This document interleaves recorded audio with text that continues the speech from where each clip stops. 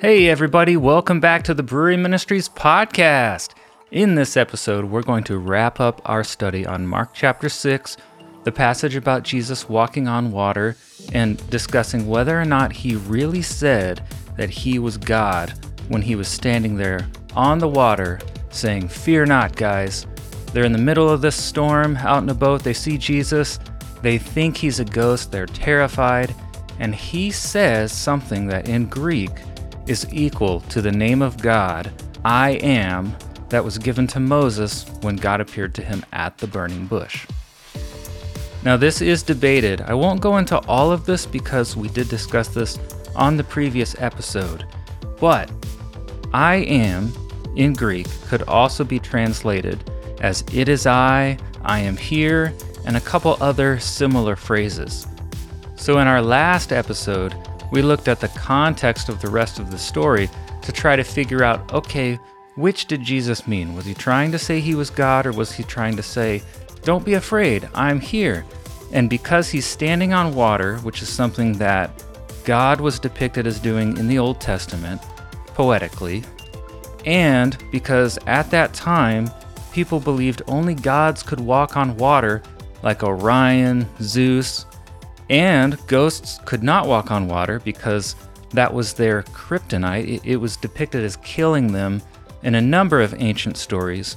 We determined that depicting Jesus walking on water is a way of saying that he's God. So if Jesus really goes out there and walks on water, he's symbolically trying to make a statement, whether or not he said, it is I, or I am. I've been doing some reading from Word Biblical Commentary by Robert Gulich, and I'd like to share some more about what I found, because one of the lingering questions I had was, why did the majority of Bible translations translate Jesus as saying, it is I, instead of I am? I mentioned I made that YouTube short video about this passage, and I had a lot of people saying, no, that doesn't mean I am. Jesus said, I am here, it is I. And in reality, they're all valid translations, so the context has to tip us over the edge one way or the other. And why would Bible translators who are professionals at translating, not translate this as Jesus saying, I am? That is a good question. What I found in Word Biblical Commentary is this. Robert believes that Mark was trying to depict Jesus as saying, do not fear, I am God, by saying I am, but that the disciples at this point in the story interpreted what he said as it is I, or I'm here. So they're sitting there hearing Jesus say what he said, and they're like, wait, no, he can't have meant what I think I heard him say. He can't have been trying to say that he's God. That's crazy. So he must have meant it is I. You see what I mean? The Greek phrase is ambiguous and can be taken either way. So Robert thinks Mark was trying to depict the disciples as not understanding what Jesus said and interpreting it incorrectly. Now, he has a couple other points of evidence to support this theory, and that's the end of the story. He thinks the end of the story, the end of this chapter, brings clarity to what Jesus really meant. Now, there's two things he points out. First, Peter is ultimately going to say, truly, this man is the Son of God. Now that's really tricky too, because today a lot of people think the phrase Son of God cannot mean Jesus was also God himself. So we have to think about what that phrase meant at the time Jesus was living, because that's probably the definition Mark would be using. Today we're kind of thinking more in black and white terminology, but at the first century, around that time and even in the Old Testament period, the phrase Son of God had kind of a dual meaning to it. It actually meant the human incarnation of God. So Pharaoh in the Old Testament was thought of as the human incarnation of the god Ra. Well, here Mark is saying that Jesus is the Son of God. And to Mark, that would probably mean that Jesus is the human incarnation of God. So that's a little bit tricky for us today because we like to think in terms of cut and dry meanings and definitions. I think that's why so many people struggle with the concept of the Trinity so much, because there's overlap between Jesus and God. And that overlap is kind of hard for us because it's kind of a gray area, right? But people would be able to look at Jesus and think, Jesus is the Son of God and God himself at the same time. It's like there's overlap between the two figures, and yet they're separate. That's why we say they're separate but the same. So remember that whenever you come across that phrase, Son of God. And Mark probably tried to end this part of the story by having Peter say, surely Jesus is the Son of God, as a way of saying Jesus is actually God. The second clue here is when Jesus turns to them and he says, do you guys still not understand about the loaves? Now what this is a reference to is the previous story. There's a story called the feeding of the 5,000 a little bit earlier in Mark chapter 6, right before this section about walking on water.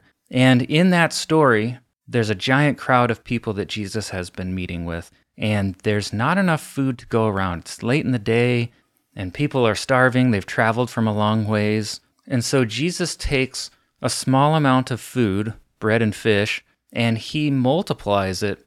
It's depicted as a miraculous event so that he can feed 5,000 people with very little food. He had 5 loaves of bread and 2 fish, and he prays to God to multiply the food and ends up feeding this whole crowd. Major miraculous event. Right after that, the disciples go off in the boat. Jesus goes up on a mountain to pray, and then we have this story where Jesus comes down off the mountain, which is symbolic in itself because gods were thought to have dwelled and lived on mountains. So here you're having a depiction of God coming down off of the mountain to be with people, and he's out walking on the water.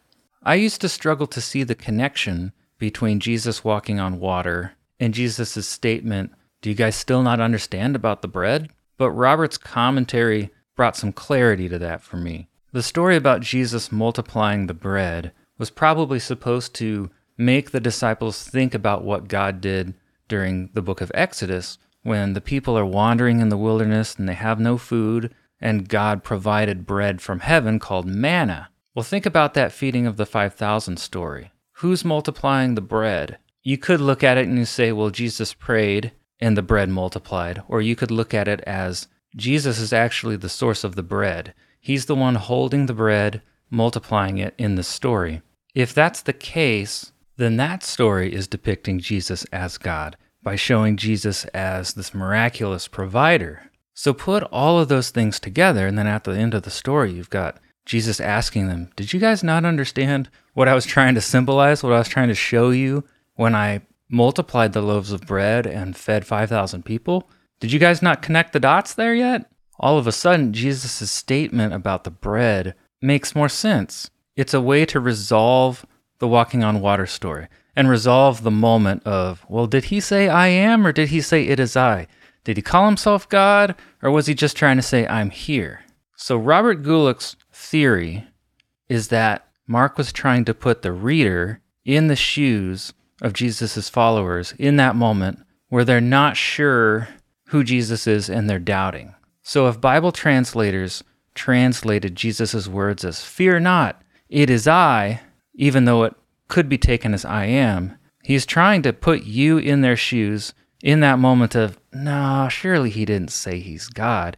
He must have meant this. It's really interesting. I realize that some people might be a little bit uncomfortable with that because they want a more clear-cut answer, but let's just count all the other ways in the story that Jesus was depicted as God himself. We've got the previous story where he's multiplying the bread. We've got Jesus coming down off of a mountain, which is a symbol. We have Jesus walking on water, like God was depicted as doing in the Psalms and in Job. We've got his statement, even though it's ambiguous, where he says something in Greek that could be taken as I am or it is I. And then we've got Peter calling him the Son of God, which to us doesn't sound like Peter's saying Jesus is actually God, but at that time, that's what that would have meant, that Jesus was the human incarnation of God. You've got 5 different ways that Jesus is depicted as God in this story, contextually, metaphorically. That can help you decide what Jesus said when he was standing there on the waves. All right, I know we've taken this story and we've kind of beaten it to death, but I'm hoping you're starting to see how many layers we can actually pull away and how deep these stories actually get. Let's take a break, and then I'm going to answer a few questions that I got online regarding this story.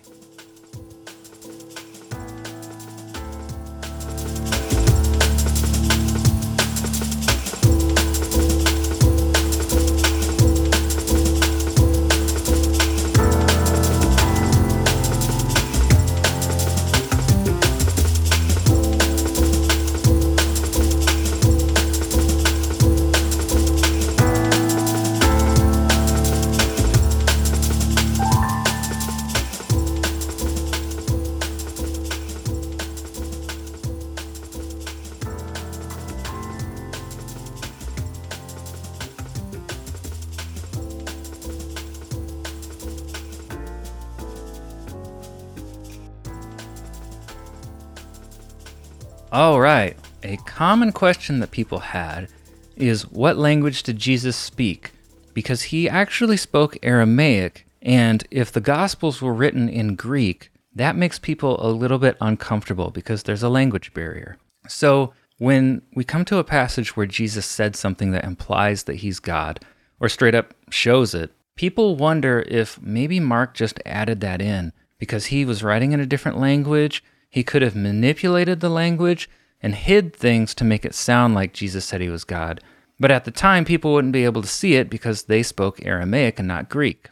I got quite a few comments about this on my video about Jesus walking on water, so I decided I would unpack that a little bit. I think one way people have been approaching the language barrier issue is maybe with our Western mindset of most of us only speak one language. And so that makes it a little bit tricky. We look back at them and we assume that they were the same, like people didn't have knowledge of multiple languages. But as I looked into this a little, I looked on History.com, and History.com notes that people were multilingual at that time. Greek was the common language in Judea, the eastern part of Rome, but they spoke Latin for military and legal matters.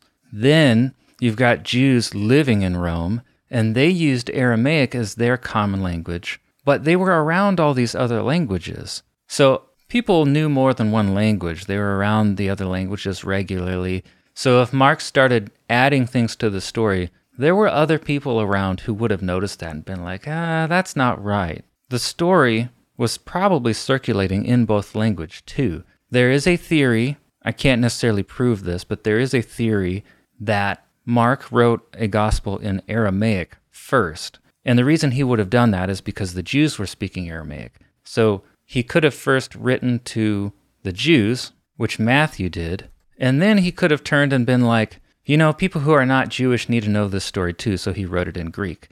The tricky part is we don't have a copy of an Aramaic gospel anymore. There's something called the Q theory, and it's the belief that there was some initial source, possibly Mark's Aramaic gospel, that the other gospel writers were using as a source. And I took a course from Justin Bass on the early church documents, and one thing that he said is in Mark's Greek gospel, there are some untranslated Aramaic words, which is why he thinks that Mark initially wrote in Aramaic and then translated it to Greek, or someone translated it to Greek. So the way I look at it is, I can't say for certain until we have evidence of something like that, but it is kind of intriguing. But one thing we can say for certain is the language barrier is not as significant for the Gospel of Mark as maybe it seems to us today, coming from a culture where we primarily only speak one language and we're not familiar with other languages.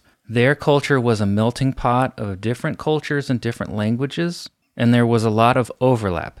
And also at that time, the Jews went to school, so a lot of them could read and write, and it's estimated that Romans, some could read and write, maybe around 15%. So even though that's a small number, there were enough people around who could read and write and who were bilingual that it would have been a lot harder for Mark to pull a fast one and change the meaning of the story than it might seem to us today.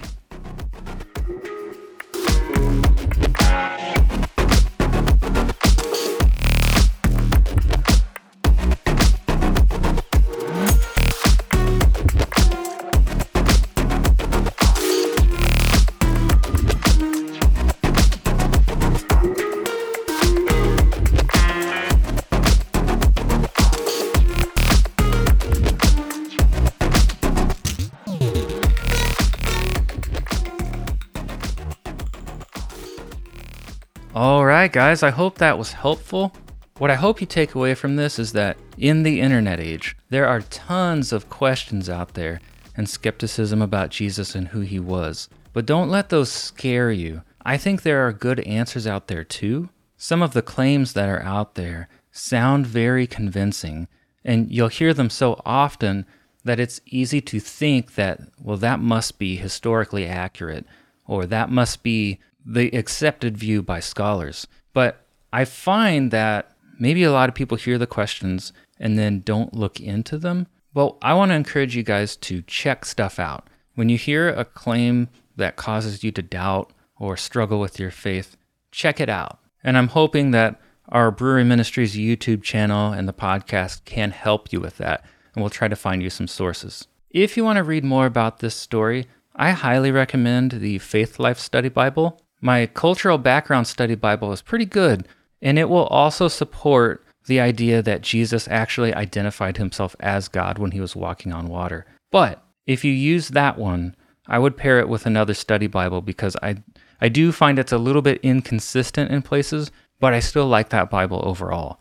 If you really want to get into the weeds, it's a little bit boring, but any question you have about translation issues, scholarly interpretation, you can find in the Word Biblical Commentary on the Book of Mark by Robert Gulick. Thanks so much for listening. We've been adding a lot of new content to our Brewery Ministries YouTube channel, so be sure to check that out. I'm a lot more regular at posting videos over there than I am at making podcasts right now, just because the videos take so much work, and we've realized that needs to be our focus for our ministry in addition to the in-person discussion group and the Zoom discussion group. So unfortunately, I'm sort of treating this podcast as kind of like a secondary thing that I'm not able to keep up with on a weekly or even a bi-weekly basis. But I do hope to keep releasing some content here. And as we're able to add more people to the Brewery Ministries team, then I will hopefully be able to start doing this podcast again on a regular schedule. But to have the time to do that, I'm going to have to find some more help video editing. I've got two guys, Brian and Nate, who are helping me out with video editing, so I'm really thankful for them. But I am still doing quite a bit of video editing during the week, and that's taking time away from the podcast. But hopefully that will change at some point as we grow. All right, thank you so much for listening. If you have any questions, you can email me at breweryministries@gmail.com, or you can reach out through social media, Facebook at Brewery Ministries, on Instagram at Brewery Ministries, or comment on our YouTube channel at Brewery Ministries. All right, everybody, thanks for listening, and I will catch you again soon.